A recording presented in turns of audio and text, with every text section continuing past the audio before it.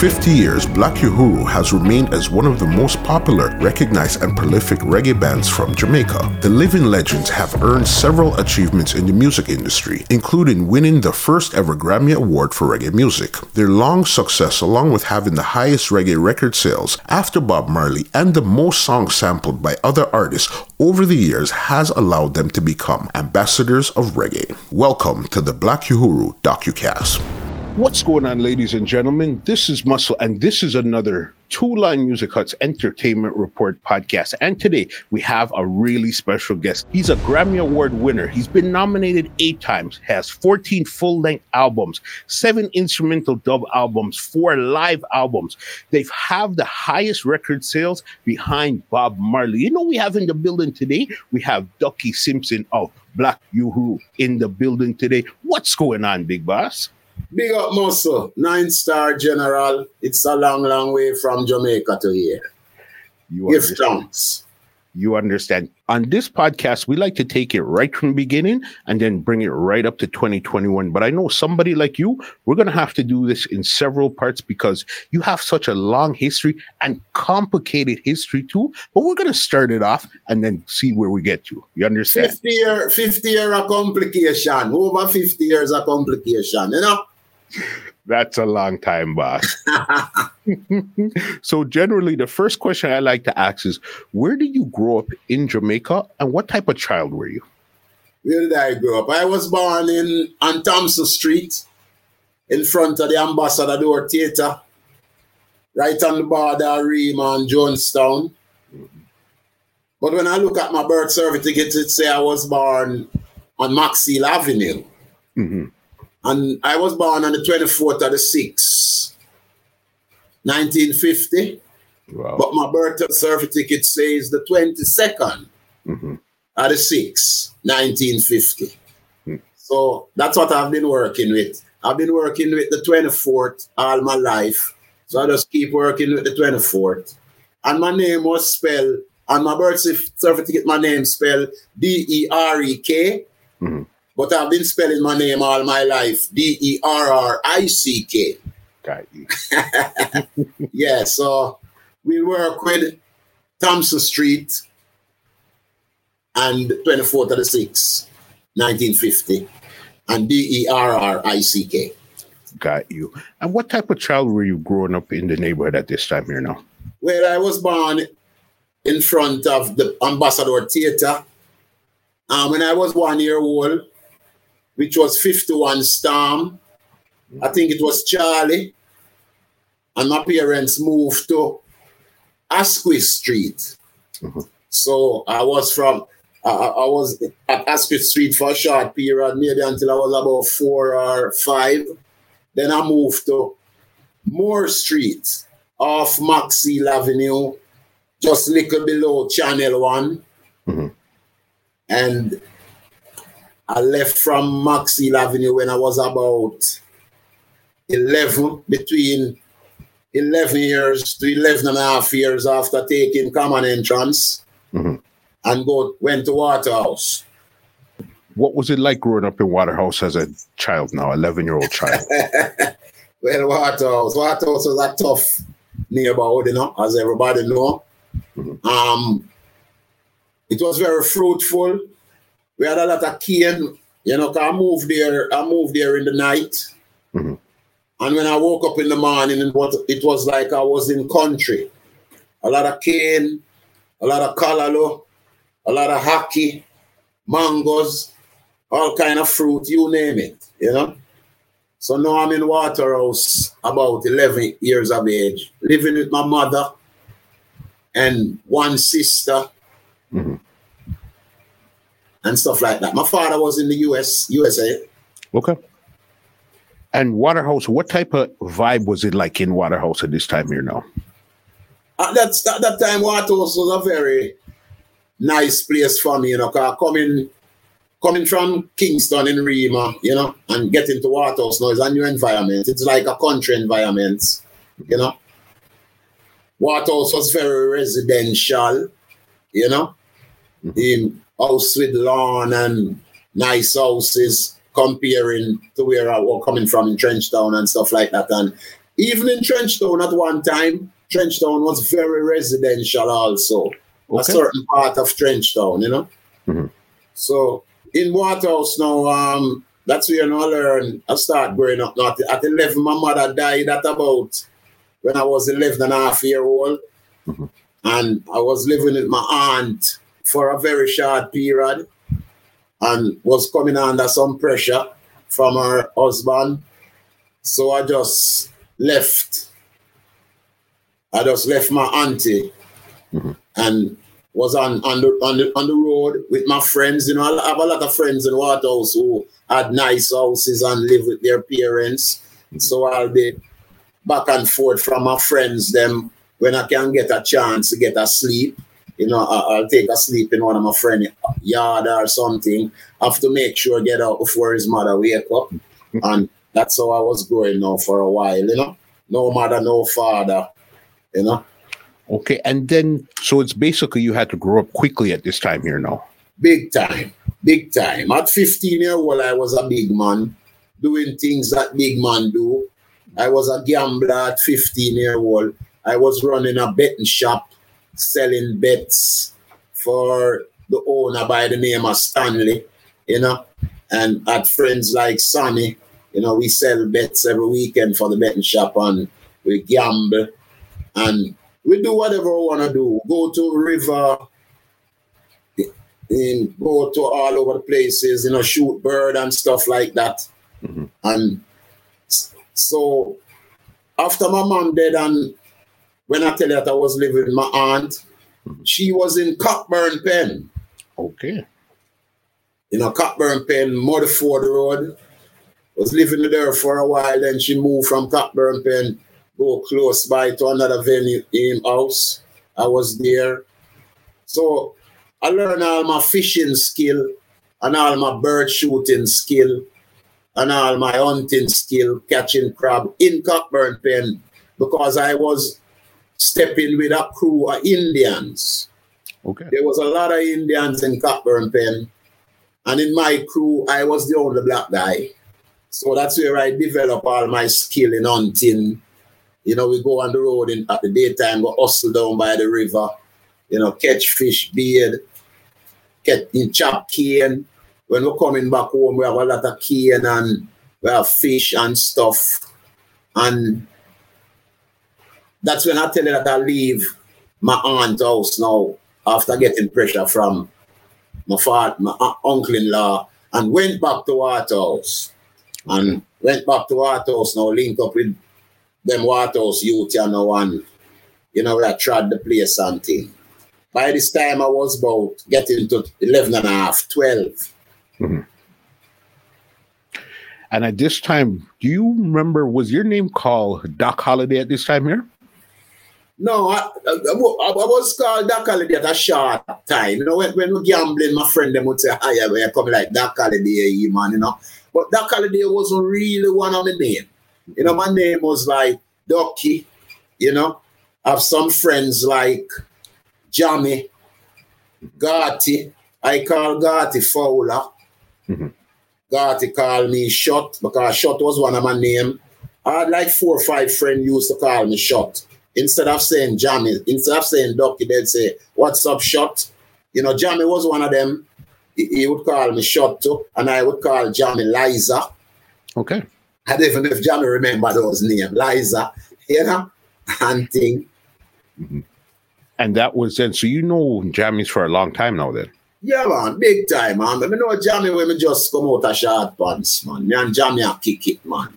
Draw enough ganja pipe and I tried the place and thing, and Jammy was apprentice with Tubbies. Yes, man. In fix amplifier, you know, and stuff like that. I would go down to Tubbies. I would go check Jammy, because me and Jammy is big friend.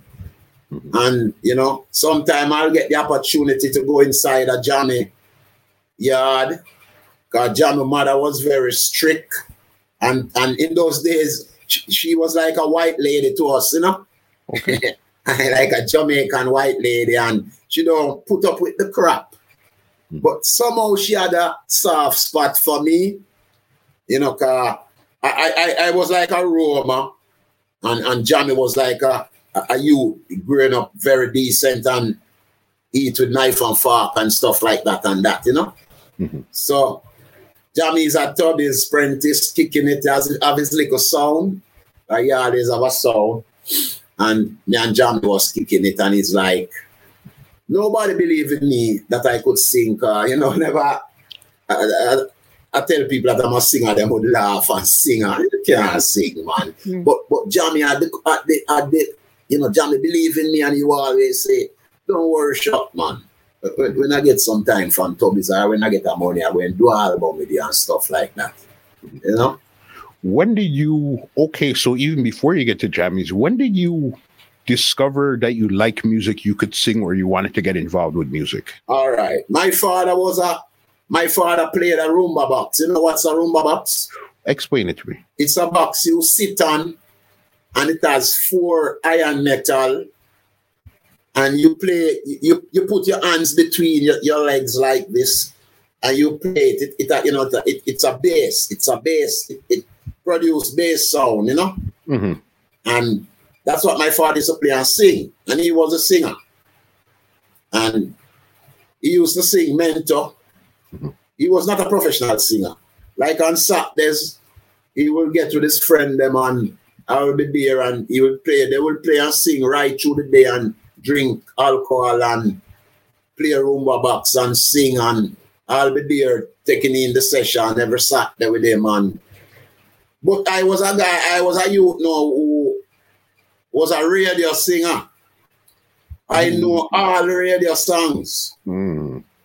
So in other words, I was like a bathroom singer. That's where I get my training, listening to the radio. You know, at that time, all American singer, you know, Beer Soul and Manhattans and Shy Lights and all these American singers and things like that. And, you know, we have Ken Booth and all those guys, Alton and the whole 9 yards. And so I think that's where I get my music touch from. My father wasn't professional, but I was so lucky to become a professional singer. All right. And then when did you actually start to pursue it now to say, okay, you wanted to get into the industry? Were you a part of a song? How did you get into the business? No song. The only 2 songs I know at that time was King Tubby's and Jammy's. Hmm. You know, then you have U-Roy and them guys. But I did not sing and sound. I go to dances, you know, but I was not a youth to follow sound or sing and sound and thing, you know. I just go to dancing, listen a lot of radio music, sing when the radio is playing, know a lot of songs. And that was like my training, you know. Mm-hmm. And I didn't know that I wanted to be a singer, you know. Always telling my friends them that I'm going to be a movie star, you know. Mm-hmm. I'm going to be very famous and, you know. And that was my goal and thing. Always talking about music and stuff like that. But did not take music serious. Okay. I took music serious when I met Fowler. Okay. I've been calling Garty Fowler all my life. Mm-hmm. So it's, you know, that's when I get us. How did you guys meet? I was kicking it one day in Waterhouse, and I have a friend by the name of Lumting.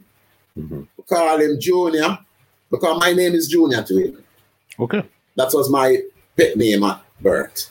Mm-hmm. And Junior came to me and said, yo, shut, Ducky. No, he calls me Ducky. Ducky, there's a guy just moved, come live beside me, you know.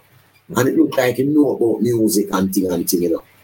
I'm saying, and I'm saying, yeah, man. I'm saying, all right, now come check him, because by that time I had a little guitar. Mm-hmm. And I would always have when Lumting was the one who carries my guitar. Wherever we go, Lumting would carry my guitar.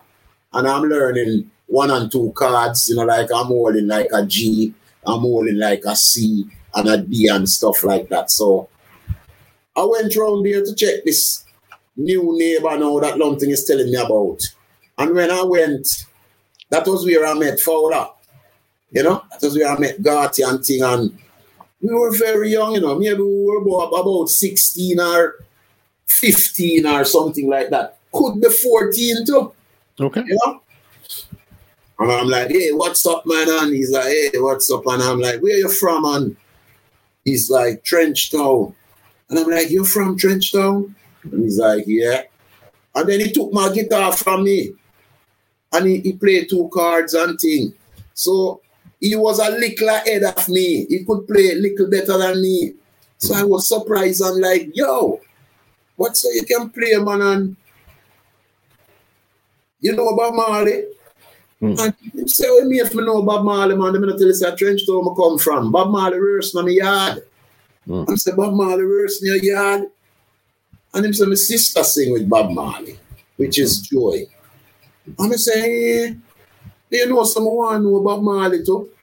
And thing, and because one will farm up me and you know.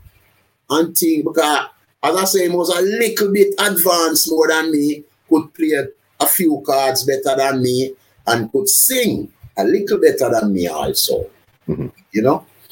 I said, boy, you can't go to Trenchtown and know Bob Marley, because I want to learn the chemistry and thing, you know. And I said, yeah, man. But I think he was a man now who just see Bob Marley. But when he took me to Trenchtown, I realized that he was really Bob Marley friend. Real friend. When he took me to Trenchtown, he didn't took me to Bob Marley. He took me to Wailing Soul. Okay. Because Wailing Soul was living on, I think, First Street, right in front of the park. And I was excited and wow, Wailing Soul, and these guys jams every day and would, you know, start jamming, start learn the chemistry, a little chemistry around Wailing Soul. And then Bob Marley start to rehearse at Wailing Soul. Bob Marley was established this time. Yeah. Very famous, but not famous in Jamaica. Don't let nobody fool you. Jamaican people did not like Bob Marley. Right? Yeah. All those rocksteady singers and all those ska singers, they all hated Bob Marley with a passion. Don't let none of them fool you. Why would you say that? Rasta man, in those days, man, Rasta walk in a gully. Police see you, hold you and trim you. And Jamaican people used to call Bob Marley Dirty Rasta. Well, all of us, you know, and things. So all those singers, when I met them, all of them, they hated Bob Marley. I can name them from top to bottom. All of them, where you see come dread now and say them a Rasta and thing. It was like, it's like a joke to me because these people fight Rasta so much in the beginning in my time when I come up and see them. All of them, you know, used to fight Rasta. Even Tommy Cowan was a big Rasta, you know. So-called. Till I come live to see Tommy Cowan fight Rastafari. And Bob is developed now. And as I said, Bob is famous. Jamaican famous. You know, and thing. So when Bob thing manifests and kick off of the ground, all these people now, like all these musicians and all these female singers, and everybody now start to dread. Because Bob start bring the uptown downtown. So we have now a lot of brown people like Tommy Cowan, Cat Core, and all the uptown guys now is getting into rebel vibes and 12th Tribe and, you know, in Bob American singers, you know, Diane Jobson, you name it. Everybody start to dread. And everybody saying them is Rasta. No, I know them wasn't a Rasta. I used to watch them. I want to get a little joke about Diane Jobson, you know, that great woman, you know. When Bob took Diane Jobson to Jamaica, and in those days, Rasta don't supposed to talk to white people and certain thing, and there's no fire, enough judgment. So the man them a fling a lot of judgment on Bob and say, "Oh no, I too man," and and some man I say, "Baba, your girlfriend," and and Bob used to say, "She's my liar, leave her alone." And she would be sweeping up Bob yard every day. She in these white tall skirts. And, you know, with flowers in her hair and, Well, she looked very excited to me. I've never seen white people so close to me. And, you know, I used to admire her thing, and I can't even make the guys them know that I really like her, you know. And them are born her too, you know. Deep down in my heart, I used to like her. And would, it's a joke I gave about Diane, you know. And would you believe it? Say I live. And everybody used to say she's not Rasta, and white people can't be Rasta, and blah, blah, blah, blah, blah. And I live to see all of Bob Marley friend them who said them was Rasta. And all his musician.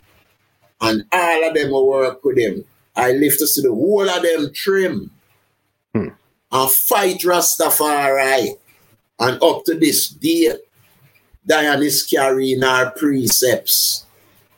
See, this is the white woman where everybody used to blah, blah, blah, you know. That's why I don't listen to people. And now, Diane is still carrying our precepts. And all of Bob Marley, so-called Rasta friend them, the whole of them, trim. See? Yeah, man. So then that was when you met him over at Garth Dennis's place over there. That's where you met Bob Marley. I think that was before I met Bob at Trenchtown. If my head remember me right, that was before, you know, Bob had this place up by Oak Road, you know. So if I'm remembering right, I think I used to go up at Oak Road before I met Bob in Trenchtown, or it's the next way. I met Bob in Trenchtown first and then start the Oak Road after. You know, because Bob used to come to Wailing Soul and rehearse. So that's where I used to start.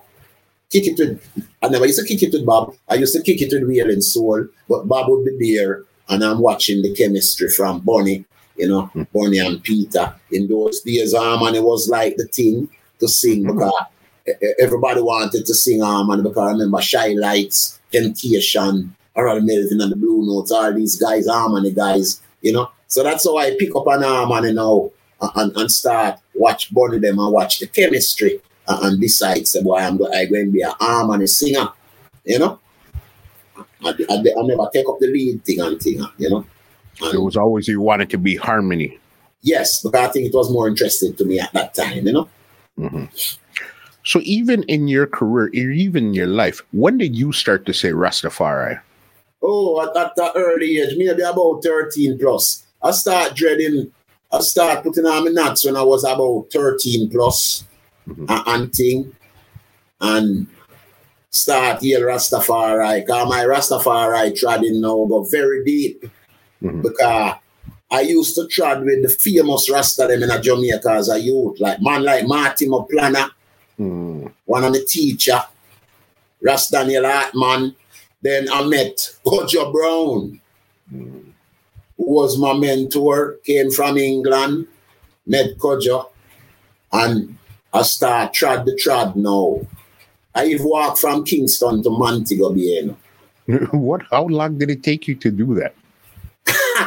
No, not how long it take me to do that. Who convinced you to do that? I don't know what that's the better question. My friend Kojo now, he's a soldier, he's a military man in the British Army. So when he came down to Jamaica and we link up, he's like, well, I need for you to take me to Bob Marley. I want to know Peter Touch. I want to know Bunny Wailers. You know? I want to know. So I was the one who carried him to introduce him to Marty Moplana. At that time, I was very young, you know. Very young, maybe about very young. I was the one who introduced him to Marty Moplana. Then I carried him where Bob Marley was and Peter Touch. And then him and Bob them get very tight and Peter Touch them. Because even my friend Kojo Brown, he was the first Ras apart from Bongo Eddie. You know who is Bongo Eddie? Tell me about him. Bongo Eddie is King Emmanuel. Okay. The Bobo priest, King Emmanuel. That's Bongo Eddie. Okay. When I used to see Rasta wearing robe, those are the Rasta I used to see wearing robe. And Bongo Eddie come from a Pocomanian background. So his robe, him and him crew robe were mostly like Pocomania robe, you know? That's the style and thing. My friend now, Kodja Brown, was the first one now who introduced robe to Peter Touch, and a lot of singers wearing robe now came from that time. Because Peter now started to wear robe also. Yeah. You know? And Bob Marley didn't wear any robe.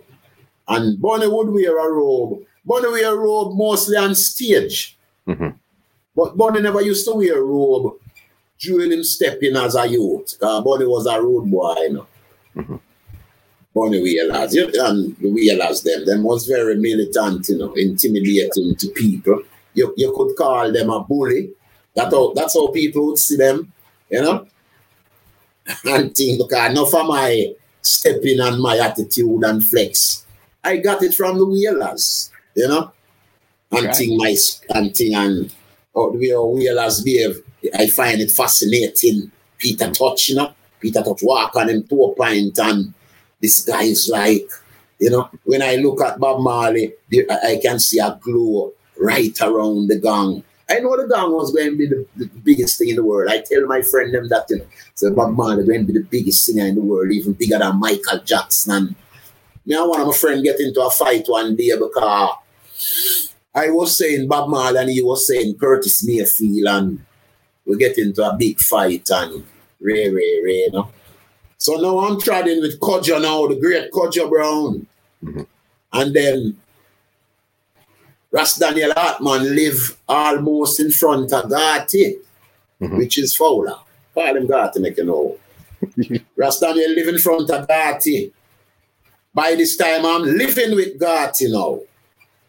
Because when Gotti met me now as a fiery little Rasta youth and thing, there were two Ital youth in the community, one by the name of Presser Foot and one by the name of Cat. These guys don't drink pipe water. These guys don't bathe on the shower.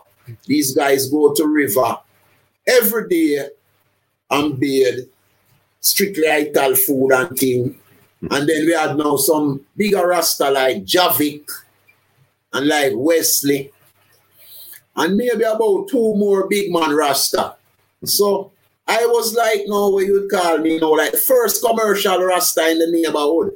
Because I didn't take it to the extreme like Cat and the next Rasta virgin I tell you about, Presser Foot. The man they tried in a banana leaf and Ray, and I didn't pick up that trad. I refused to pick up that trad. You didn't want so deep. I wanted it deep, but I was a fashion guy, you know. Yeah. Okay. I didn't want to wear banana leaf and crocus bag.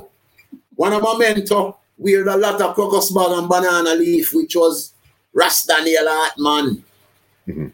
See? And in those days now, trading is a lot of trading and thing. When my brethren come from England, Kodja Brown, in a robe and thing, but I used to wear a lot of Lee suit. So I'll be trading in these dreads, these Ital dreads, and I'm in my Lee suit or I'm in my leather jacket, and they're like, bun that, and you need to start dress proper, you know. Dressing proper mean wearing crocus bag. You know what is crocus bag? Yes. And wearing banana leaf, and that is what they would call dressing proper in that time. You know, I used to have my grandmother was in England, so my grandmother used to send some nice clothes for me. But every time she sent my parcel, my shirt them would be very big. My shirt them would be reaching me on my knee, and them kind of style there. So that was when I get the name Shot. Got you. From a man named Cracker John, who had a bar, who had a little plaza on my corner that was called Big Road. So Cracker John named me Shot. You know? Right there. Before we even get too far, you were telling me why you walked to Montego Bay. Well, I'm on the Kodja Brown I'm on the Kodja Brown training now. And as gone to Kodjo Brown now, remember he was an ex-British soldier, you know. Mm-hmm. I need to learn discipline. You know? I need to learn some discipline because maybe I was too commercial, gambling and doing all kind of stuff. So that is my training now. Mm-hmm. One day I can remember him give me $22,000 and he gave me to have it in a bag. And him say, well, hear this. We're going to Montego Bay, you know, and we're walking. And I'm like, Kodjo, we're walking, I have so much money. Him say, yeah. So we start the journey. But this journey go now. Our first stop was Spanish Town. And we stop in Spanish Town, Kodjo hook up with some brethren, we lick some chalice. We spend like a day or two, lick some chalice, cook some ital food, and we move on. Mm-hmm. Our next stop could be maybe Maypen. And that's how we're making the stop there, Mandeville. You know, St. Elizabeth going along the way, meeting Ross and ting. And when I reached St. Elizabeth, I was so tired and burned out. Kodjo went into a shop to get something, and I saw a country bus. Mm-hmm. We say Montego Bay. And I just jump on it to the money. And I couldn't take the walk in the morning. I reached Montego Bay. I had to wait on Kodjo for a couple of days before him come. Mm. You know, when he reached Montego Bay, we link up and, you know, Kodjo had a lot of friends in Montego Bay and Negril. Kodjo is the one who introduced me to Negril. You know, Kodjo was the first person who built a hotel in Negril by the name of Tinsen Pen. Mm-hmm. Because by that time, now we were kicking it with the Queen cousin. A guy by the name of Steve Quinto. He was a family of Queen Elizabeth. And he was in Jamaica. Well, he came there, met Kodjo, and stayed there for quite a while. He was pumping in a lot of millions into us. You know, we were driving like 13 rent-a-cars. Our entourage was like 40, 50 people. He built that big hotel in Negril at Tinsen Pen. And, you know, now I'm meeting like princesses from Morocco and Prince. And, you know, when the big ship come, the ship would park out in the harbor and the helicopter would fly over and come check Kodjo in Negril, and I'm there. And that get messed up after Dudley Thompson realized Dudley Thompson is a big politician. And he said we had given Steve Quinto ganja to smoke and mess him up and we control him mind and one bag of him, and they deport Steve Quinto back to England and they took away the hotel from us and threw us out of Negril, you know. And now we are back in Kingston. Wow. You understand? Okay, you said you'd met Bob Marley, Bunny Wailer and stuff. Did you ever get to sit down and talk to somebody like Peter Tosh? Because that seems like that was really the one that... Well, that was an extreme. That was an extreme. No, all my growing days, people say I behave like Peter Tosh. Wasn't so extreme, but I was slender, very slender like him, and very tall. And I used to wear a lot of beret. And if you notice, Peter Tosh, we used to wear some glass, we call them welding glass, that you well in. But after a while, they start commercializing those welding glass, and we start to dress in them. It's a glass with a shield right at the side here. You may know it. Yes. When you have it on, it have a shield here. So I used to wear those glasses. I used to wear those and wear beret and things. So but I look like Peter very much and things, but I never used to be close to Peter. In other words, I never was close to none of them. Because, you know, as I said, they were very intimidating and thing. And I, as a youth, I used to keep my distance. I'm there with them, but I'm in the background. I am always in the background up to today. Yeah. I don't like the front. That's why even on stage, if you follow me on stage, I am in the background all the while. You know, I don't like to be up front. You know, I don't really like people, you know, because I'm not people friendly. You understand? So I always stay in the background. So I can remember I've only remember speaking to Bob maybe 2 or 3 times in my old trading, that trading I'm telling you about. And I might talk to Bonnie maybe a little bit more. But I never really talked to Peter. Because Peter was not at Wailing Soul every day like Bob and Bonnie. You know, I can remember the 2 times I talked to Bob. My girlfriend came to check me. And I saw her walk past. But then I can't see her. And I'm like, but she should reach by now where she is. So I get up to go look for her. And when I went around the corner, I saw her talking to Bob. And she's looking up in Bob's face like, this is Jesus Christ. You know? Here is Jesus. And I'm like, Bob, that's my girlfriend, you know. And then they're like, yeah, you out for sure? And I say, yeah, man, I'm my girl, that man. Because, you know, Bob, I never see a man or woman loves her in my life. Trust me. We can't blame Bob for his 13 children and all this day. This man was loved by woman unconditionally. Okay. That was one time I talked to Bob. The next time I talked to Bob was, you know, Bob come to rehearsal like 10 o'clock in the morning and stop like 5. Then they play football till about 7 or so. And one morning he came to rehearsal and I was the only one there because he came early. And he asked me if I want a half a stick of weed. And time the weed used to sell in stick. And I said yes. And then cut the stick. And then give me a half. So that is 2 times I remember talking to Bob after being around Bob for maybe 2 years or whatever. Well, Bonnie Wailers now, he bring off a card and me. My friend now from Waterhouse, his mother work at a music store. And he's always telling me about this custom-built acoustic guitar.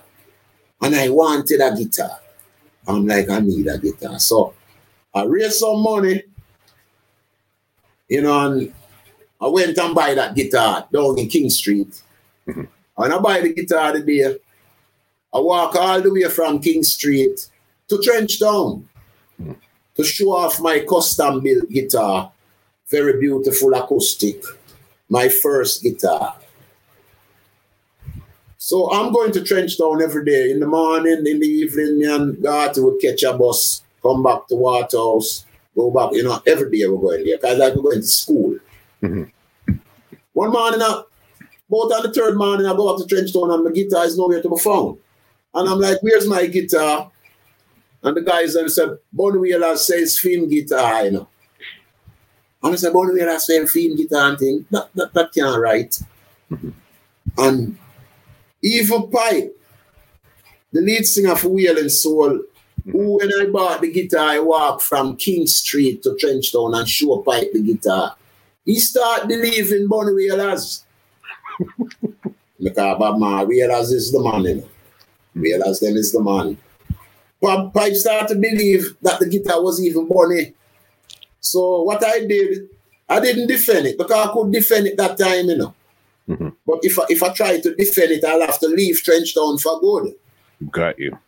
And plus, one of them was really rough, you know. But I was a bad man I was a rude boy from Waterhouse. But when I reached the Trenchtown, I have to kind of forget my rude boy thing and fall in line. Yeah. You know, so I didn't want to fall out with them because I need to be going to Trenchtown to learn the music and the chemistry. Realize them is me, you know, realize them I'm a god and thing and pipe them and thing. And so I just forget it, lose my guitar to Bonnie Wailers and just school and thing. Either a year or 2 years after, one day I went to Trenchtown and when I look, here was my guitar in the house. And I said, wait, my guitar this, and a man said, Bonnie Wailers carry it back, you know. I'm saying, and I got back my guitar. Hey, after me and Bonnie now turn big friend and every time I see him, I say, Bonnie, you remember to take on my guitar when you're youth. How old are you so dope, man? Every time you see me, I come up with this guitar business. But him not accepting it, saying it, you know, do it, you know. You know, I got the guitar thing, man, and thing. But we could let it go because I want to take on my first guitar, you know.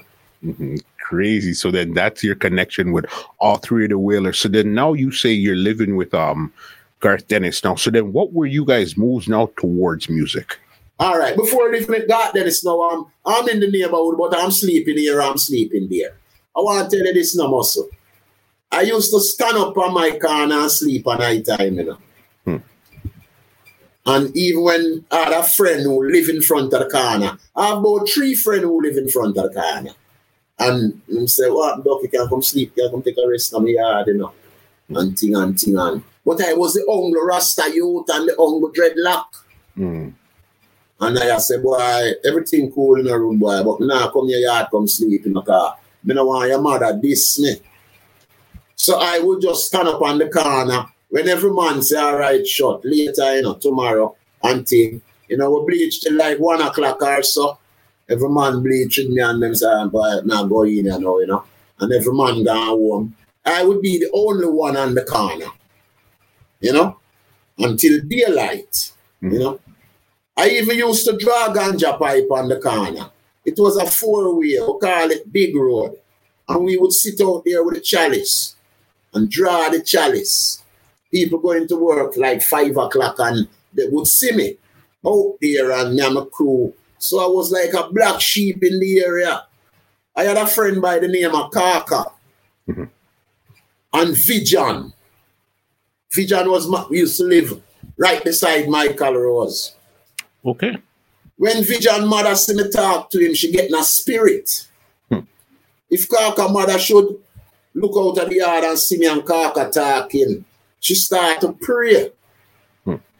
And start act very weird. I tell you, don't talk to that boy is the devil. And because in them time the Rasta thing, it vicious, you know, bad man, I tell you, you know. You understand, people hate Rasta, you know. So that's why if when my friend Sammy tell me, so he can come sleep 9 yard, I show him say, no, let go that. You know, he just go and hold it out. So I'm sleeping here, I'm sleeping there, you know. I'm sleeping everywhere. And so when I met Garth, you know, I get a chance to really live somewhere. Because Garth mother now, when Garth come into the neighborhood, Garth them had a nice house. And Garth mother now went to England. And then now Garth had the house for himself now. Because remember me and Garth had tried now like brother, you know. And we are doing a little rehearsal and we are write a little song them and so I had the opportunity now to live somewhere. So I'm living with Garth, you know. You know.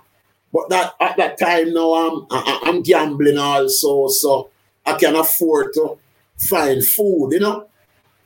And I can afford to find weed. You know, because at the time they no muscle. We have smoke weed like, you know mean like a pound of weed we have and 2 pounds of weed and we have draw ganja pipe 16 away, 20 away. When you walk past Michael Rose, you had to draw a pipe, you know, a 16 and 20 away, you know. And when Michael Rose hailed me as a youth, because I'm about 7-year-old and Michael and him father is not there, so me run out and see the crew, see the posse come, because we have to pass Michael Rose yard for the draw ganja pipe. And him still passing, him say, Ducky, chicken. And him stop now. I say, what you way up to today? And I say, boy, I write a one tune, you know. I know I sing a tune yesterday at the studio. And I say, who you sing it for? And then me say, 90. Or me say, who say, and I say, let me hear it now. And him sing it and thing. And I say, my youth, you love sing like Oriya Sunday. So if I'm not singing like Oriya Sunday, him singing like Dennis Brown. If I'm not singing like Dennis Brown, I'm singing like Ken Boothe, you know. And I'm like, you need to start singing like yourself, you know. You love sing like people, so but you know, because Michael Rose was into music long before me, you know. Okay. And Garth, you know. Because much as Garth come from Trenchtown, you know, Garth was not into music. Yet Garth knew all these guys rehearsing Garth yard, Ken Boothe, Joe Higgs, Alton Ellis, Babande, all of them Trenchtown, you name it. But Garth did not cite music in Trenchtown. Garth was a sportsman. Yes. Could play cricket, good. Good cricketer, good footballer. And Garth brother, I think Garth brother play for West Indies, make the West Indies team already, you know. Maybe, you know, because they came from a Garty brother was one of the greatest footballer alongside Skill Cole by the name of Dangodi. My Skill Cole have a veer together. So now I'm living somewhere now. I'm living at Garty place. Now we have this big 4-bedroom, whatever. And we have chant Rasta and we have cook and, you know, and thing I was settling in the sun now. All right. With thing there, as I said, so then you, Garth Dennis, you guys are doing your thing. When do you connect now with Don Carlos? How did he come in? All right, now, me and Garth is doing a little thing, rehearsing, no recording yet. You know, a lot of times Garth was a little in front of me, both with singing and playing. And then could sing harmony good because I'm around Joe and all these guys all in life. I'm around Wailing Soul. He's just not singing as a singer, but he's around them. He know the chemistry. He know it more than me. So me have my guitar. I got a knock. I don't remember if I had the same guitar that Bonnie took out. You know, I had a guitar before that. Because when I meet Garty, I had a guitar. So I buy my custom built guitar after I meet Garty. Upgrade. You know. So me and Garty is there now. I tell this is what I want. But Farmer Group, ABC. But none of my friends is interested in singing. None of them. Yeah. I come from a community of, we had a famous singer in Waterhouse, I think him sing a song named Hello Carol, Depending on You. But apart from him, there was a next guy named Ferdy. He went to England, famous dancer and singer. And then we have Yakabu, the next big Jamaican dancer. We had Juby, a next big dancer. And then downtown now you had Persian the Cat and a member of the G's by the name of Roddy. Was a very good dancer too. I met him he was a family, I think, of Glenn. Remember telling you about Glenn Pusey? And the days in Moore Street. And I heard about Dan because by that time Dan is kicking it with Errol Dunkley. Okay. But Dan lived at a place we call Whalers, down by Tommy's Way.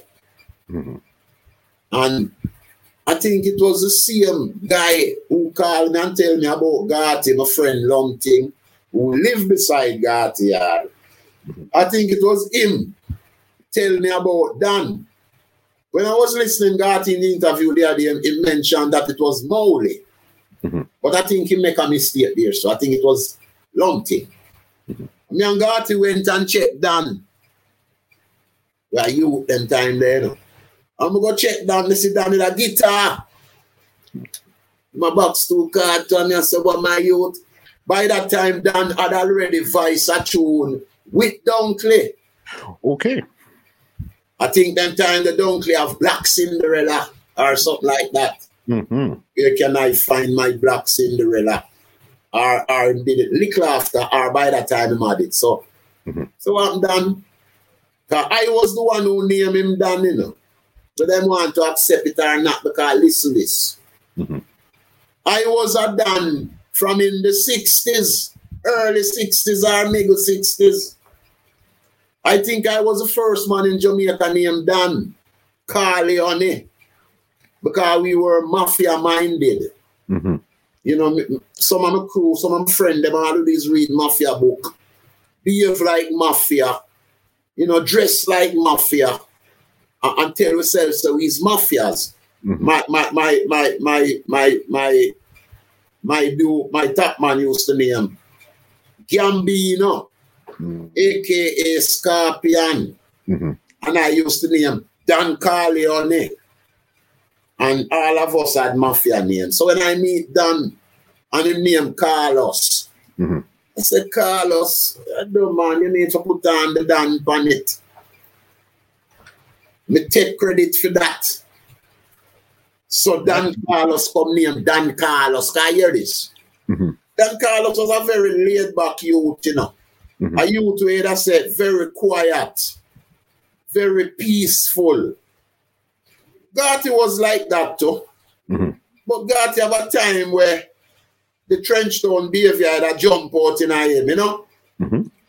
Not very aggressive, too much, like even me. But him have a time when him aggressiveness jump out, you have to watch it, as a little short man. As he was a real Chucky, real rude boy Chucky, chat too much to her. I think that was another problem. Even up until today, I talk too much and I look too serious and really. So I said, Dan, who want farm a little thing, I must say, and so yeah, man, and some farm up with Dan, me, Dan and Garty farm up now. And we are hang out now and we are going now, and one day me and Garty, Dan was not there, one day me and Garty depend in front of St. Patrick Church, right at Wayne Smith yard, that are the Slenteng brother. And we have a friend named Scientist. But everybody have him saying mad in the neighborhood. Because he read a lot. And he use certain words in a them time the way blow away. We don't have a clue what they mean and thing. So he said, what happened? What up to? So we're there, So we don't have a name. God, the whole neighborhood I see we walk around the guitar now, and every little chance we get to sing a tune for a man, and we are go down a Junior and Ray, and we are go up a Dizzy, go draw weed, we have a guitar car. Got to fall in everything now, Now the whole waterhouse crew now, Got to start dreadlock rasta now, And we are beat pipe hard now, Him say, you what? You don't have a name? Who said no, Him say, me have a name for you, And I said, what? He said, Uro. He said, Uro. The name kind of make me feel all embarrassed. And I said, what kind of in the 60s? What kind of name that, man? Uro. I was even ashamed to tell people our group name. Okay. When them see me and Garty at German, it's a what name. We go on like when I hear them. Because Uro sounds so strange. In Garty history, Garty said Scientist gave him the name. I don't know that come because I was there when Scientist said Uro. Whosoever Scientist give the name, that don't make a difference because me and Garty is Uro now. Yeah. And Dan Farley and we are going and thing. And we carried Dan go Trenchtown a couple times, but Dan didn't like it. Because to Dan Carlos now, Bob and Bonnie them was very intimidating. And as I tell you, Dan was a very laid back, cool guy. So he never liked the Trenchtown vibes. So in back off of the Trenchtown thing with me and Garty. Me and Garty and Dan are box round now, Dan still hang out with Dunkley, Errol Dunkley, and thing and yeah. And me and Dan and Garty do 2 single. Tommy Cowan. You ever hear of Tommy Cowan? Of course. That was the guy who was Rasta around Bob Marley and now becomes a Rasta hater. Tommy Cowan was the husband of Valerie Cowan, which was like a man. When I hook up with Island, she was the one who Island assigned to me and Michael as we call it. We goofer. Because we signed out to a company. We don't do things to ourselves again. And Valerie was with. And she had a bigger goofer name, Denise Mills. I didn't get to that yet. That is what I discovered. So we met Tommy Cowan. And Tommy Cowan was the first man who recorded us. He recorded us. We did a song named Folk Song. That was first Uro, because we don't name Black yet, We name Uro now. The first song was recorded by Tommy Cowan on the Top Cat label for Dynamics. Yes. The day we did that song, I had some problem with my part. And Beres Gardner was at the studio. And Beres Gardner helped me out with my part. I don't remember if Beres Gardner sing my part fully, I had a little input in my part too. But Beres Gardner did the major work with my part. So that's what God is telling you about, that the first song we do, Ducky never sing. Rare, and like him a score point. But I don't care if I sing or not, because being it was boom, being a man, the king was buoy by 40,000 people in the National Stadium and still become the biggest star. So when I know it's over 50 a year now in the muscle, and I now worry about nothing. I don't remember if I sing in a folk song or if I just sing a little piece, because it would give me a problem. Yeah. And we did folk song, and we did a next song now for Randy's name, Time Is On Our Side. But I want to give a joke now when I meet you now, I'm going to play this year, I'm going to play that song for you. I have both of them. But I'm going to play Time Is On Our Side for you. And the reason why I'm going to play it, Gotti was putting me down on the first song. Here is we doing our second song now, and Gotti sang harmony right through the song.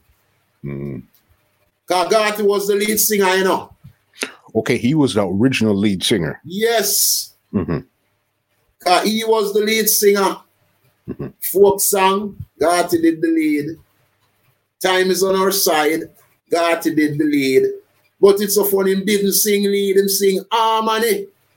So here was we singing a song, straight through the song, and all we singing the traway was harmony. You want to hear it? It's some of the best harmony ever hear. And when the song was going to finish, maybe 2 seconds of the song left, that's when Gotti started to sing lead. Okay. But the song was recorded and for Randy's, which is the guy, you know, we call himself VP.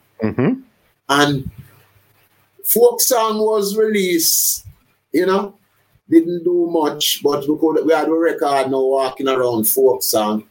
And Time Is On Our Side, we're walking around with it too. And like, when we play it for like a big singer, let me say, but tell me something.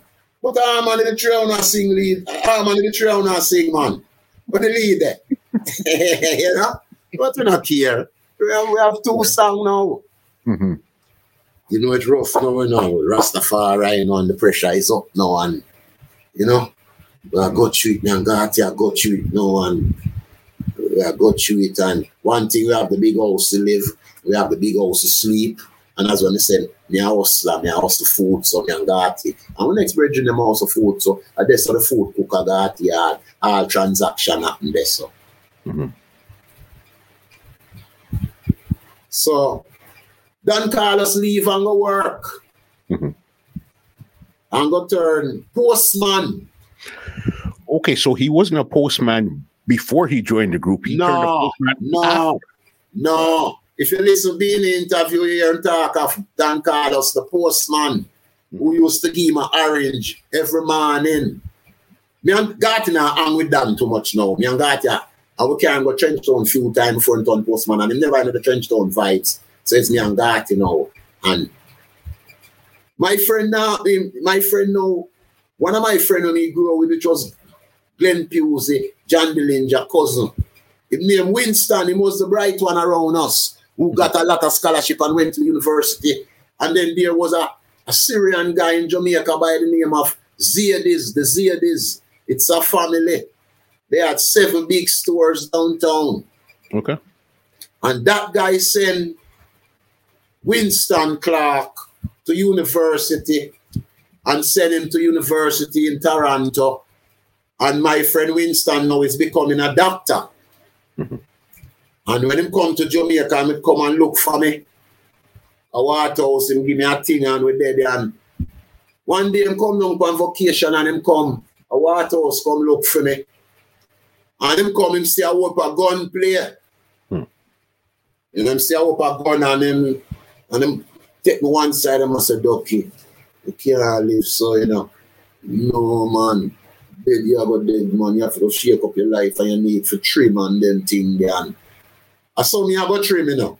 Blah, blah, blah. But you are Ducky. I have a man that can carry you too, you know. And then he help you, you know. He's the same man that help me send me to a university at Jamaica and send me to a university at Canada and see me a turn doctor now. I go and carry to that man there. And he took me to a man named Zayde. Mm-hmm.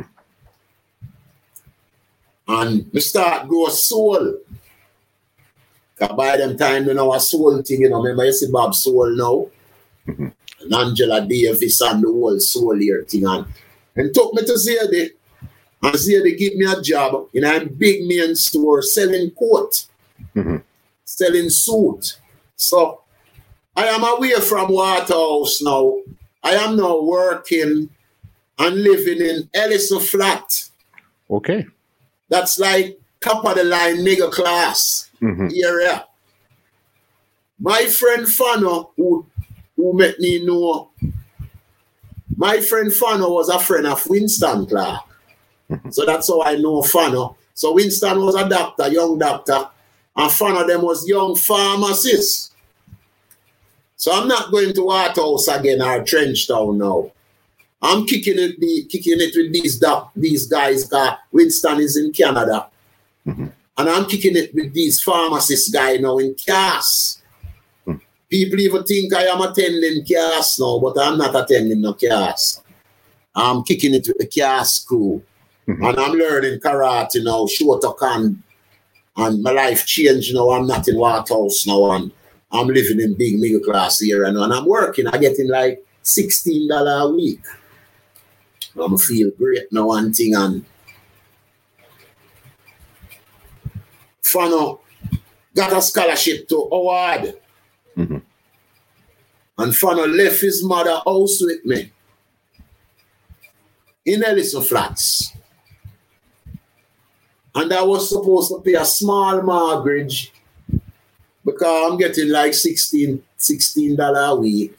Mm-hmm. And my mortgage might be like $7. And I lost my friend house. I lose the house. I lose the man big middle class house in Ellison Flats. Yeah. He couldn't even tell him mother. My name is, we never even argue about it. Me and my friend up to this day. Mm-hmm. And thing. Fano said, Doc, I want to produce 2 tunes with Wailing Soul, you know, because Fano is coming to Trenchtown now. When I leave work at daytime now, I don't go to Waterhouse again. Mm-hmm. I go to Trenchtown. Got you. And Fano put some money together and produced 2 songs with Wailing Soul. And I did those 2 songs with Wailing Soul too, because Fano was my friend and Fano was spending the money. When I met Wailing Soul, it was 4 people. Pipe, the lead singer, Bread, Buddy, and Boo. Mm-hmm.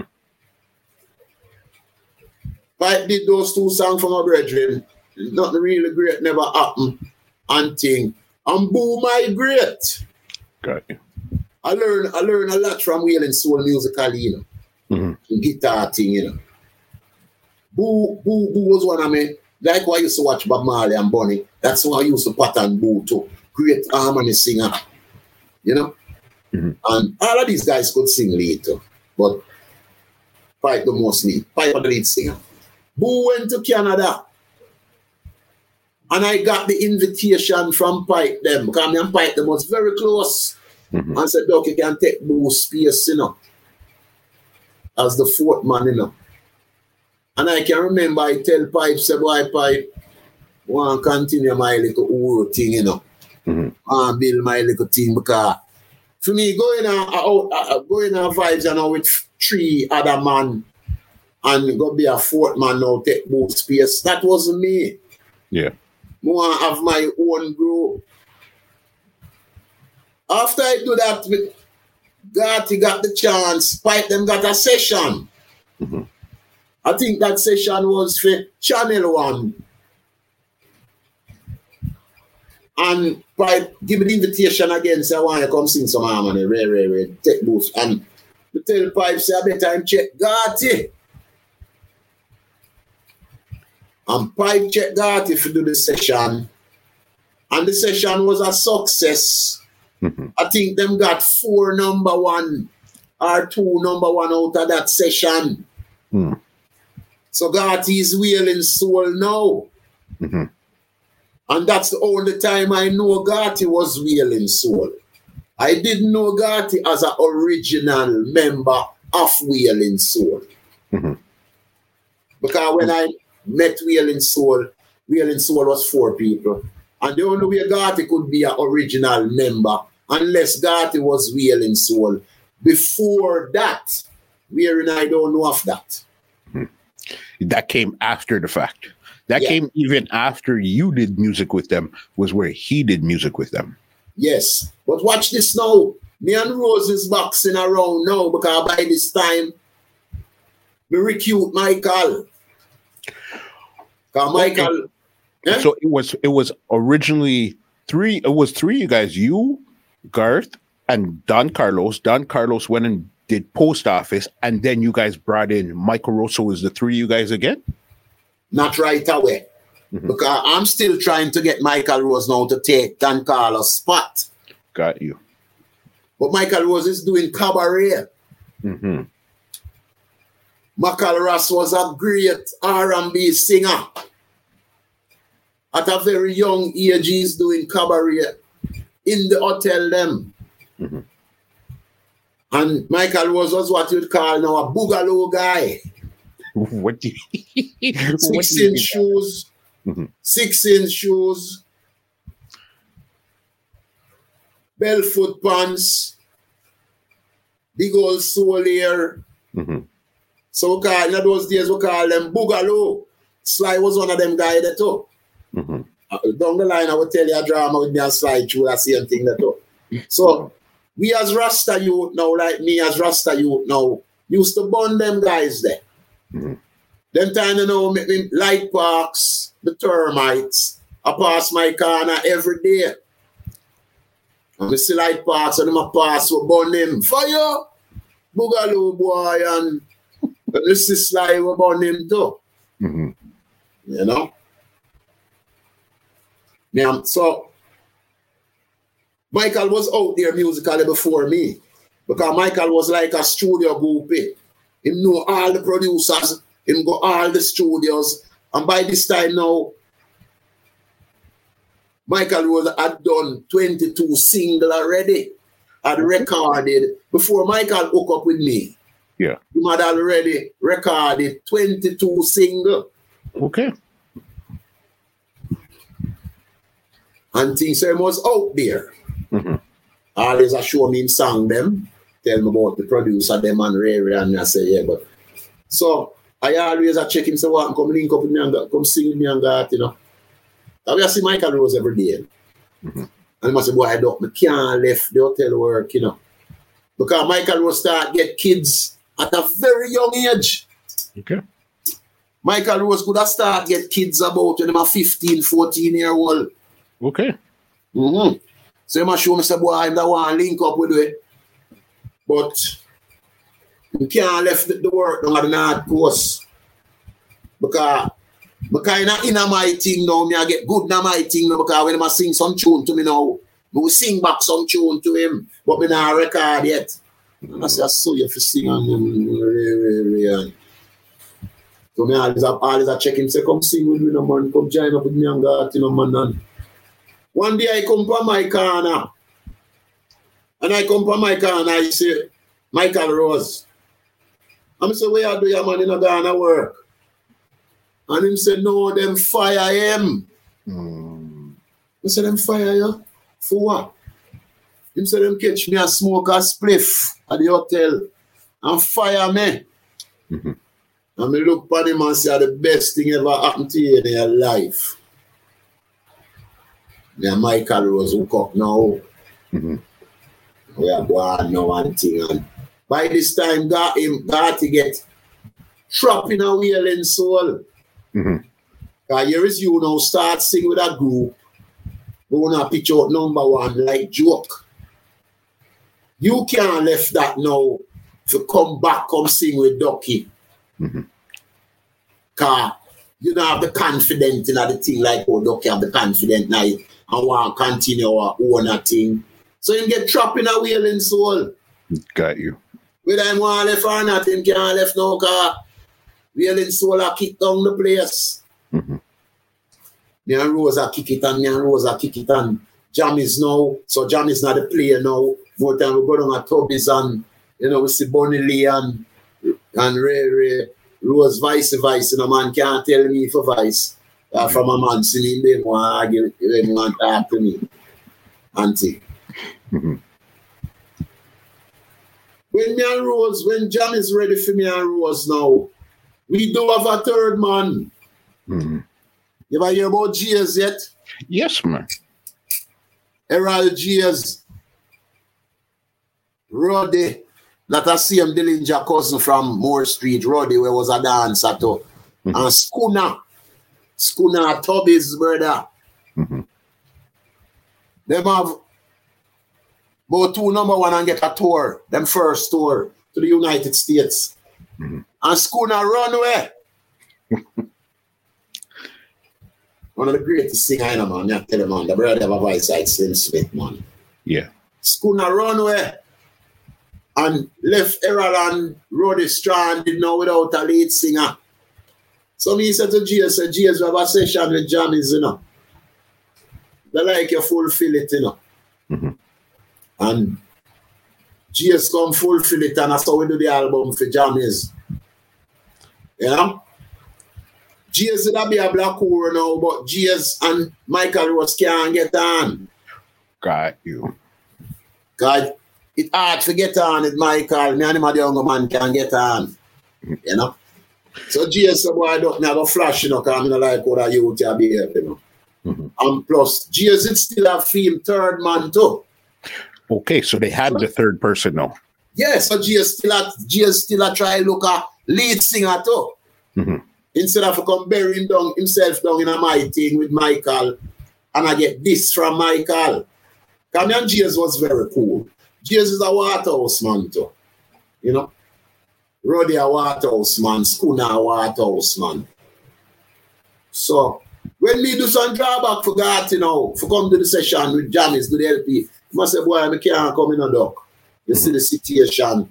I'm really see the situation. Can't pressure him. So we and GS do the album with Jammies. So he wasn't an official member. He was just there to do the album. I wanted him to be an official member. I wanted to take him away from GS. But because of the friction with him and Michael all the while, that was not gonna work. And then this album that you're talking about, this was originally named Love Crisis. Big time. It becomes Black Sounds of Freedom. Black Uro, whatever. And this was when I name Black Uro yet, Yes. What was your name at that time there then? Uro. We have a name Black Uro now after we do the album for Jammies. When we meet my mentor named Kodja Brown. One day he said to me, this Uro business, what kind of Uro you deal with? White Uro or what? You need to call yourself Black Uro. That's people can know what you deal with. And it's so we add the black. From there, because I know I've seen somewhere where was it named Black Sounds Hero? Black Sounds of Freedom. That's you see, Jammies now, he released the album 5 times, So every time he release it, he get a different touch. Love Crisis, Black Sounds of Freedom, Black Uro, whatsoever. You understand? So that's why that album has so much name. But originally, that was the first one you guys put together as a project in '77. No, I don't know that. I see that information all the while. And even Jammies himself said the album was released in '75. But I think that album was released in about, not sure, but I don't think it's '75, But you think it was earlier or later? A little bit earlier, yeah. I think so, but Jammies could be right, too. I know some people don't forget nothing. Okay, so then now you guys recorded this album, but Michael Rose and Errol, they're not getting along. So did you guys start to perform, or what did this do for you guys' career when this album came out? With Gotti now, remember with Gotti and Dan, we never do no performance. So my first performance was gonna be with Michael Rose. Got you. So me and Michael Rose is training now and is rehearsing now, and him still have this Dennis Brown and this John Holt and this Ken Boothe kind of sound, and I'm showing to Michael the sound that will Lego the sound there. Mm-hmm. You need to find your own sound. You say, what you mean? You say you need to deliver a sound. That's when you start singing. You don't sing like Dennis Brown, blah, blah, blah, blah. You say, oh, we're going to do that. You say, me have an idea, I know. We need to start training. Mm-hmm. I saw me going to get into physical fitness now. We say, we need to start training and we need to start run. And the more you run, I don't know where I get them idea there from. I don't remember why I know them thing there. Mm-hmm. But I was a great reader as a man who leaves school at 11-year-old. Mm-hmm. Self-taught. I learned to read from reading mafia books and cowboy books and rare. Mm-hmm. Learn myself to read good. So me and Michael Rose start do some serious training now. Very serious training. That's now, we develop so much. That's Michael Rose is running 10 miles. It's like him just chalk up that like a patty.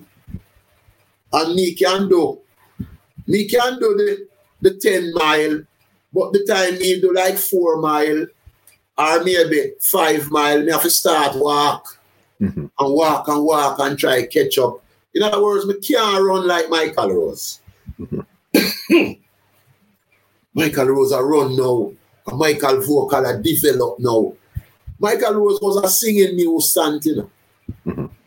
Michael Rose would get up in the community at 5 o'clock in the morning and sing right through the goddamn community and wake up everybody like a rooster. Mm-hmm. When people hear Michael Rose sing, they turn it dark, you know.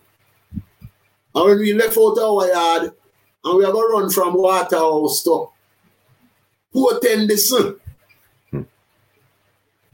some people used to use Michael Rose as a cue for wake up in the morning time. Because this man, yeah, it is like I sing and my developing vocal. Everywhere I'm going to sing with them on the bus and sing. Driver say, boy, come off of the bus so you can sing. So top in nights, man, and I sing and my developing vocal. Developing vocal now. That's when him start opening mouth now. Don't sound like no Dennis Brown or no Oriya Sunday. Mm-hmm. You remember I tell you Michael did 22 single? Yes. Before then him start sing. Mm-hmm.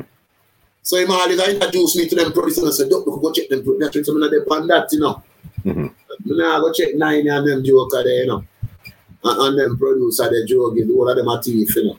Not depend that because 22 songs you sing, I know you don't get $1. Mm-hmm. Pity did I know I was gonna walk in the same trap. Mm-hmm. Can you believe it? Wickeder trap than that. During me and them sing now, me and them a train now and thing. We are make we sing them and we are going. And one day he said to me, say, Duck. Because Michael was calling me Duck. Me could go check Sly, you know, man.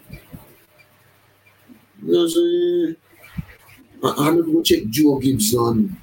Michael was more Dennis Brown. Good. Okay. Very good. Coming by out there, you know. Mm-hmm. If I beat the studio there, me not out there, me a Waterhouse youth, me never left Waterhouse. Mm-hmm. Rude boy business and Rasta business and ganja pipe me I deal with. And I think we go check Dennis one day. Mm-hmm. And Joe Gibbs one will do a session for me. I said, nah, do it, you know.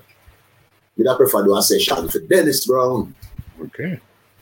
And me and him do 2 tunes for Dennis Brown. One name, Wood from a Fire, written by me. And one name, Rent Man, written by him.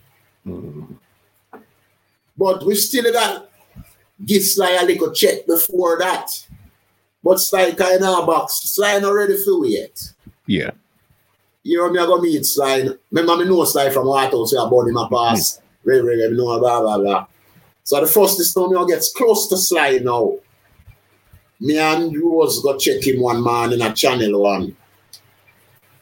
And he must screw up him drum. Him sit down on the drum and I screw it up.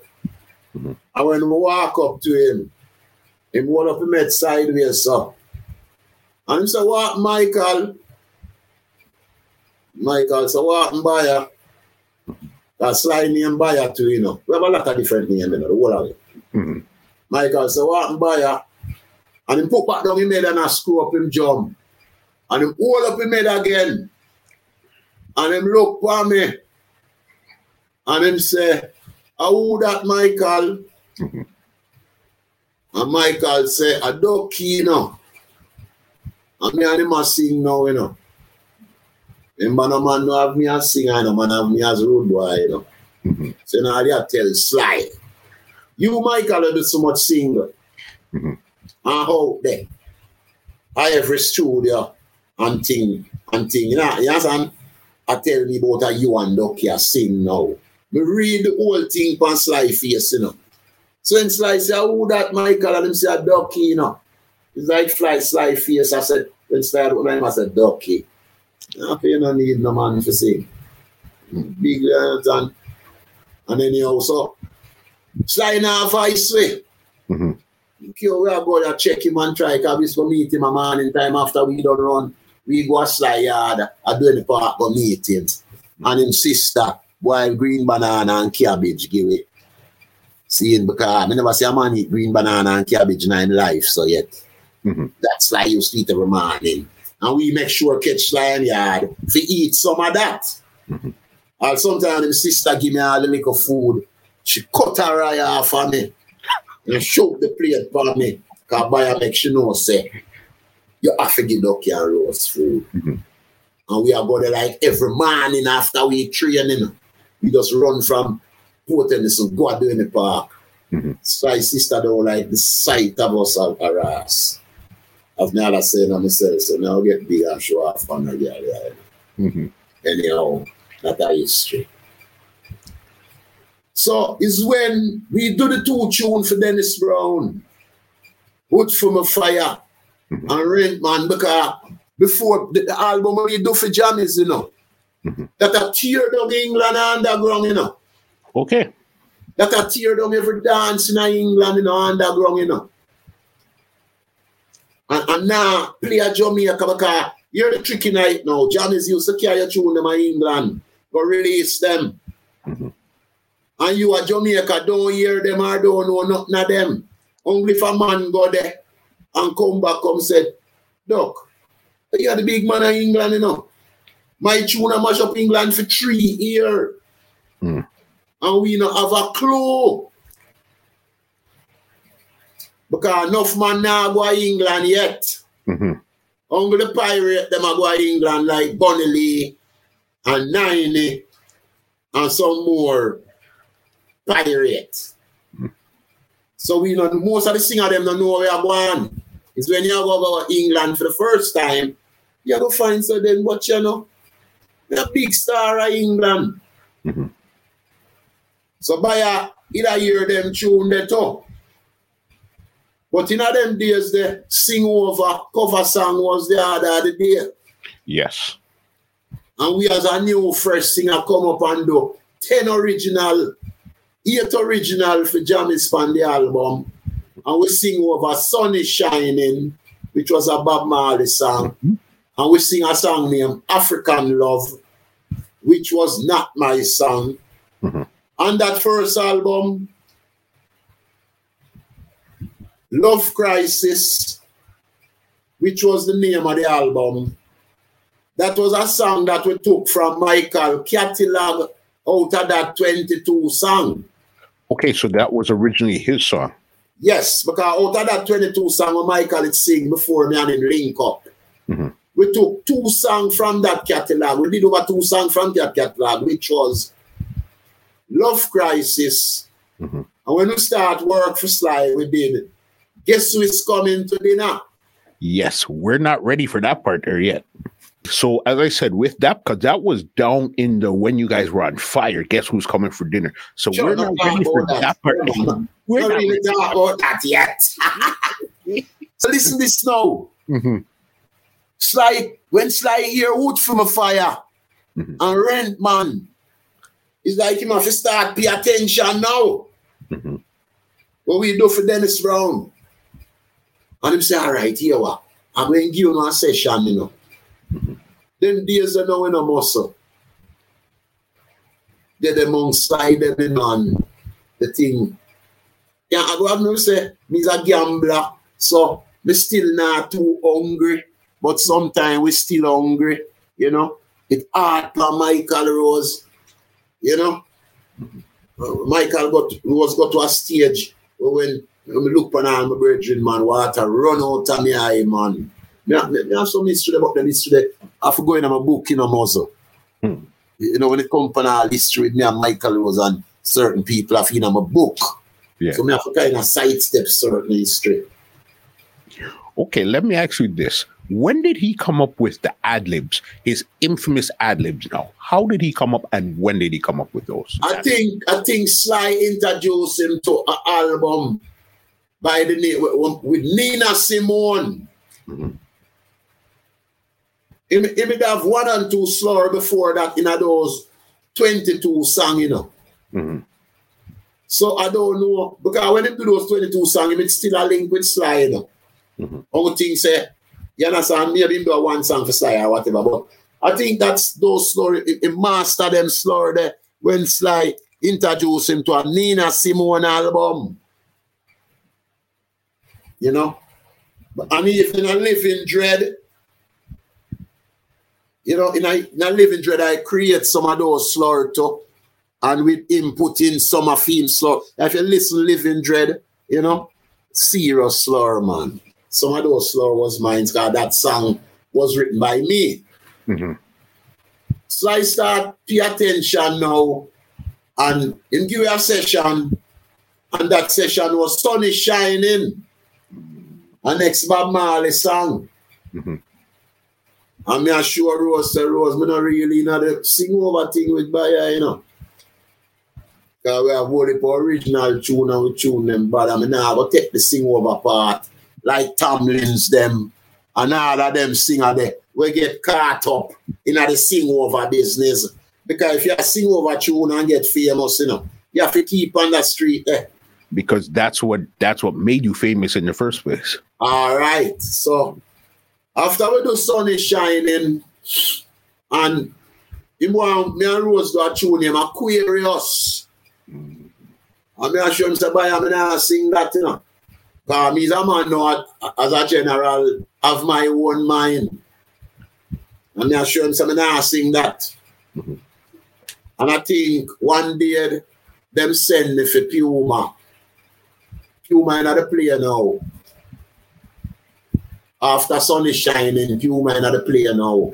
Back up a bit then. How did you meet Puma? Because now, is it still just you and Michael Rose as a group? You needed a third member? Mm-hmm. Okay.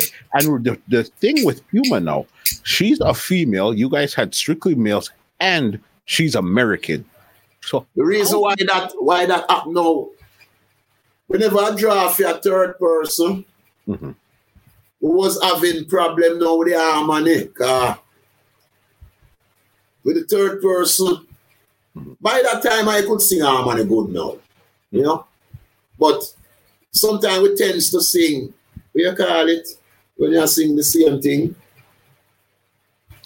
When you're harmony man and sing the same thing, you have a name for it. Okay. If you're going to a man's studio and sing that, you run you out of the studio and ban you. You don't remember them call that muscle man? No. Then you're the man and sing the same thing, man. I remember harmony, one man have a tenor, alto, you know, falsetto. So I used to have problem more time. The young man I never have no problem with was Jays. When me and Jays are singing harmony, because Jays was a very good harmony singer. Jays could have hold him, you understand? Stay upon where him to stay upon. Mm-hmm. So I say to myself, say, you know something. I watch Buddy and do all of them and I say, you know something. I think I should have sing with a girl, you know. Because I hear what. Them call it unity. Okay. When two people are singing the same thing. And a man stop the session and run you out of the studio and say, boy, every time you come in here, you sing unity. But I tell you something, I don't want to use unity, not come at the studio. So hear me do now. Me say to myself now, because I say, you know, something I'm going to get a female. Because if me and the female even sing unity, it going to be good because a female have a different tone from a male. So as much as me and her are sing the same thing, it will sound beautiful. It's me come get Eunice singing popular in Jamaica, you know. Because it's Eunice Black who sing. But it's because there was a female voice and a male voice. Nana is singing the same thing. The same falsetto, the same whatever, but it's two different tones. So when you hear it, it's beautiful. And I deal with sound. Because more time I sing, you only say, I'm not Nana. And a man say, but Nana sing the same thing. And I say, yeah. You only say we're singing, when I sing harmony, you know. And you can listen back the song then. You never know when you sing from Puma, because no for them song, they are shining and them song there. When you hear them and think it's Puma sing, it's me a sing. Me and Puma sing falsetto. I learn the falsetto from Bonnie Wheelers and Peter. So, you'd ask me how I meet Puma. Yes. Back to Kodja Brown, my mentor. He know a youth named Joel, which is Puma husband. One day, me and him go check Joel for Hope Road, and when we go there and I lick to Charles and Joel, and me hear a girl singing at the kitchen. And she sing to the album named Kaya. Remember Bob Marley first album for Chris Blackwell? Me not signed to Chris yet, you know. She sing to the album Kaya. And I said, Joel, who does that sing? And he said, I'm a wife, you know. And I say, a wife? How come everyone will say you're married? He say, yeah, man, I'm married to an American girl, you know. She just come in recently, I'm married to her, you know. He say, yeah, she sound good, you know. And you know what I mean? I look at a woman sing off a sing with. Yeah, man, because I want to change up the sound, you know. I look at a woman sing off a sing with, you know. Ray. And him, we have a little name them time there. And him get excited and say, what? And him call her. And she come out of the kitchen. And I say, my girl, this song good, you know. She sing harmony to Kaya. I'm saying, no more want a girl to sing with. Beautiful American girl, you know. First American girl me ever meet, you know. Beautiful brown, you know. Great Puma Jones, a true Rasta woman, man. As she Rita, as she Julian Rita, and enough of them Rasta woman there in a Jamaica. Take her dress code on stage and them thing there. I'm saying to her tomorrow, sing with me, you know, and she kind of ifan, but and she said, I'm not a singer, you know. I'm a dancer. So I say, who you dance with? So she danced with Ross Michael and the Sons of Negos. And she still did it. Tell me, say, boy, she's not a singer. And her husband said to her, let me tell you something. You see, if Ducky Simpson say you can't sing, you can't sing. You stop telling me about your dancer. If Ducky Simpson say you can't sing, you can't sing. And you need to link up. And I saw Puma go join the group. Bam, we and Puma hook up now. What stardom will come now overnight now? We do some Bam and Slice and never session if you know. Say, all right. Go studio, light lock off. Sometimes we ego, you know. We want the break, you know. Go studio again and next time, the light lock off. Me and Bruce kind of get frost and thing and buy say, no man, I watch nothing, man. Famous, you know, go famous, you know. It's the light cut off on the 2 times, but great, you know, great, you know. And the 3rd time would buy come for me. I try to remember if it was Christmas morning. And he drive up our car and see me on the road and say, what gangster? And I said, the day, you know, during my life, what people call me gangster, you know. Never rob anything yet. Never do anything. The only time I ever had a fight in my life is when me and that guy fight over Bob Marley. So I get all these names. Gangster, General, you know, Don Corleone. It's just who I look. I don't know why people label me as this tough guy and this hard, you know, but that was the next door. My friend and me tough still. And we go to the session, and that session was General Penitentiary, Shine Eye Girl, Abortion, Leaving to Zion. I think we did 8 songs. All of those songs came out at that session, boss? Yeah, showcase. I don't remember if the session took 1 day or it took 2 days, but that Badger song that we gave Sly after Sun is Shining was our 2nd session with Sly. And we did 8 songs. And that 8th song was the showcase, the great showcase. Shine Eye Girl. I write that from my girlfriend, Juliet. Abortion. I write that. Guess who's no, dinner not come yet. General Penitentiary. And me and Rose co-write that. And 8th song. Abortion was banned from the album, and we blew up big time. Shine Eye Girl and them sang the now and havoc around the place now. Me turn real superstar now, big now. And thing and 4 number 1. I'm on the chart 1, 2, 3, 4. And Ray and blah blah. And when we drop na the scene now, we liquid. Culture and Diamonds. Culture and Diamond was the reigning thing. That's even the morning when we all do that session, they will stop. Me and Michael stop a Diamond yard and lick 2 chalice with Diamond. And we go a studio and start the session. So I say, oh, no sound like Diamond, so man. Cut out that. And I just like, you know, it's a Diamond, the heart where I come from.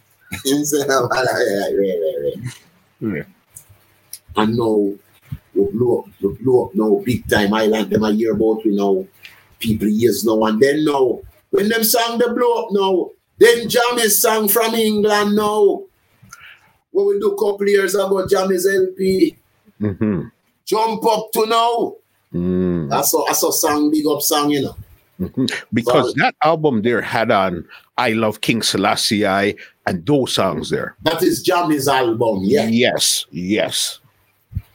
Because it seemed because it seemed like all of those songs came out at the same time, even though, as you said, Slide Them, they had a different set of songs, and Jammy's had songs from years before. The reason why it sound that you back. Remember, I tell you that Jammy that me sang them in England, playing underground, and we was famous in England. Not famous, but we were playing in England in every dance. Underground, Black Hole, some serious dub. That is why Jammy released 125 version of Black Hole. You see that 10 song we do on the album there for Jammy's? He released 125 single and released the album 5 times. So when you say with the singles, I guess there's remixes and this version and that. Collaboration. Every artist in Jamaica, me and them a collaborate. All them depend on rhythm. Ori Sunday, Sizzla, every one of them. Because let me tell you, it's 125 single him release off of that album, you know. 125. From 10 and I have the documents, I can take it out and show you. Wait for me when I see you. See it, yeah? Mm-hmm. See it, yeah? 125. I will show you 125 Black Uhuru single on this. See, it take my friend 30 years. It take one of my white friend 30 years to research all of this.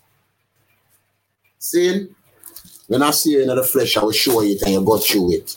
Yeah. And this is all a Black Uhuru song them. I do 6 albums for Island and then turn it in a 40. I have all of them things I have to show you. And I have all of the CD them too. I have the 125. I have all of the CD them. So this is not no food talk. I have the single them pan where I just show you on paper. All of the single them were released, and I have it on CD. My friend Jammy's released 125 remix, or what you want to call them collaboration, or what you want to call them man them they on rhythm and rare. Okay, so then this is the question for you. Out of this 125, this albums and stuff, were you guys compensated, or were you guys compensated the way you guys feel you should have been? And it's so funny, you know. You know, so I can't carry belly for nobody, you know. Because during my career, I know muscle. I don't earn a cent, you know. And that is an ex-history again, because I tell you, say, if we're going at the thing of the whole day, we're going there, you know. That 125 release for Jammy release off of my album as singles and collaboration and my album 5 times. Jammy don't give me $1. I'm a friend still. Him is a man who call me short and true me can't carry belly. If me see Jammy now, I'm a big friend, see me. But me nah go shut up my mouth and go on like me nah go talk. Cause the history this. So me never earn no money from Jammy's. And it's not him one. See, I don't earn a cent from Island. I don't earn a cent from Island. We're not ready for Island yet. I want to. Yes, I want to go up until thing there, because you said right now, okay, the 100. I want to showcase now. Right? All right, now showcase release now, and the single them release first, and Sly I send them go get Michael Rose brother in Canada. Okay. Name Rap Rose. And this was the time now when Michael Rose brother start deal with him, start take stock. Because some more time want put on a pattern thing. And I say, Michael, call her up now. And him call her up. Rap dish him dirt. Can't get not even a pound of flour from Rap. And I say, brother, Coley, man. A, B, C, D, G, and Ray.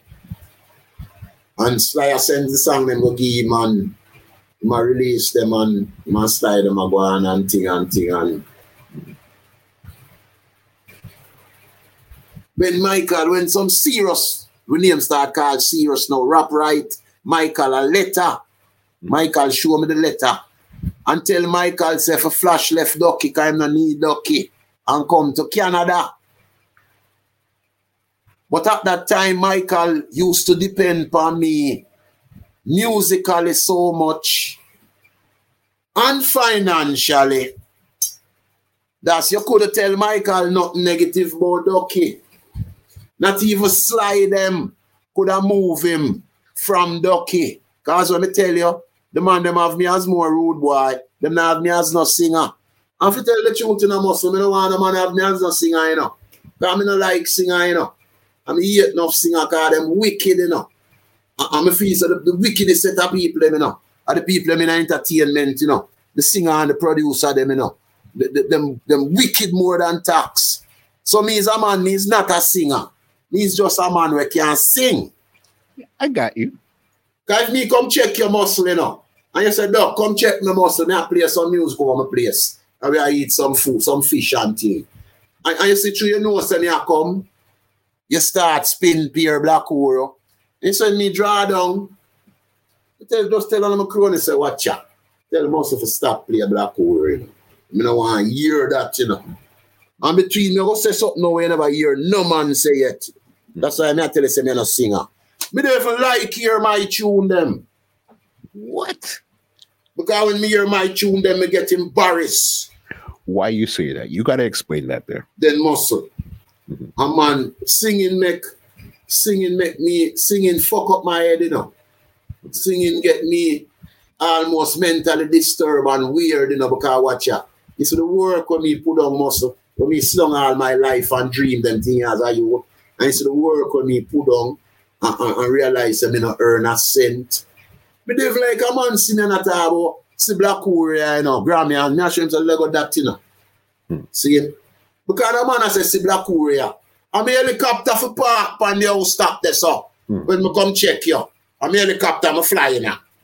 Because I earn them money there. See, my album Red sell, make over $500 million US. See, I never see a statement in my life. You know, so me send some documents come give about my album Red. Yeah? Yep. You know, so me send a WhatsApp with the history of the album Red come give. Yep. All right. So me don't like here you see me just do it for put like a food in my pot and thing because you see singing, me don't get to take care of my youth them. Oh, me want to take care of my youth them, you know. Because my youth them should have born come see billions of dollars, you know. You know, seeing because me earn it and me do the work. Seeing? So when me I come check you and me in your car I drive. Nobody put in a Black Hole Rasta. I don't want to hear that in a muscle. Take out that and put in something else. Because as when I say, when me slow more time and think, you know. But I just choose me militant and me proud. Me never turn cokehead, you know. Because that is the next history again in the more. Me did there when the coca bus out, you know. Because when me meet, me didn't reach the so yet me I go too fast. Okay, listen. This is what I want from you. This is how we're going to end this part here. Up to the Puma, because right now, Sly them, they're just producing. They're not part of the group yet. I want to know when did things... Who was not part of the group yet? Sly and Robbie. They weren't a part I didn't know they were a part of the group, Muscle. Can you believe that? What do you mean? You're right, Jack. You're right, Jack. That's what I mean. Sly and Robbie was Black Oro without my knowledge. You understand? And everybody by this time now is telling Michael, you don't need Ducky. Because most lead singer is very cocky. And them things that them better than them harmony singer. That's why them leave the group so often and leave the harmony singer. And now Showcase, Shine Night Girl and them tune the General Penitentiary is mashing up the world. Every time now that is you know you don't need Ducky. You don't need Ducky. See? So it's no fight one. No fight one because my present and my steps. As what Gregory that say. He's the first man who screw and win Grammy. And when me and Gregory meet up in a them talk that we talk, you know. Gregory said about Rude Boy. I tell him something. You don't know Rasta singer. Who you get so famous? You know what I'm saying? You're the first man to screw and win the Grammy. Crazy. Yeah. This time here, did you guys start performing now that you guys have... All right. My mafia friend them now, my crew now, some of my crew now is living in Kansas City. If I tell you something, you know, muscle. Them information of my book, you know, get a little one, yeah. You know, so the first time I go to America, muscle, I go as a hitman. Here is a man going to Merca who never even hurt a mosquito yet. Never fire a gun yet. And I am on a plane going to Merca with some top-notch gangster by the name of Curlew Expangler. Spangy Expangler. Tiger, a detective who leave him work for this mission. And who else? And I am in the school flying to Kansas City because a guy shoot with Dan, which is Scorpion. And we're going up there to defend it. After jump, because by this time it's signed to Island now. I don't want the island yet. I don't want the island yet. We're not ready for island. All right, sir. We're ending this episode as you get to island, because that right there. All right, so we are headed for showcase. The first show now is them gangster mafia guys and my friend them came down for holiday and we were kicking back, and him said to me, say, Gambino said to me, say, Doc, this is a big show that we're going to keep on watching next week. And my brethren I keep it, you know. You say, which in brethren was Cancel Eccles. And he must say, we can't get you on roast on it, we can't get Europe on it, you know. And I said, but you can't get me on that show, the Scorpion, because that show they well advertised. And him said, no, man, Cancel Eccles, I'm a friend. And him called Cancel Eccles, 1 more week left for the show. And him call Cancel Eccles and make Cancel Eccles know, say, put my brethren them on it. And Cancel Eccles put up on the show a watch it in a theater. And we do the show the night.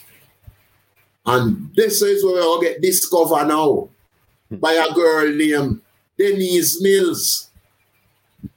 She was Island Records CEO. A 7-foot Russian Gestapo white girl. She about 7 foot. And she looked like one of them Russian Gestapo. And a she carry with to Chris Blackwell. And this is where we end this conversation right here. This podcast is brought to you by www.twolinedmusichut.com.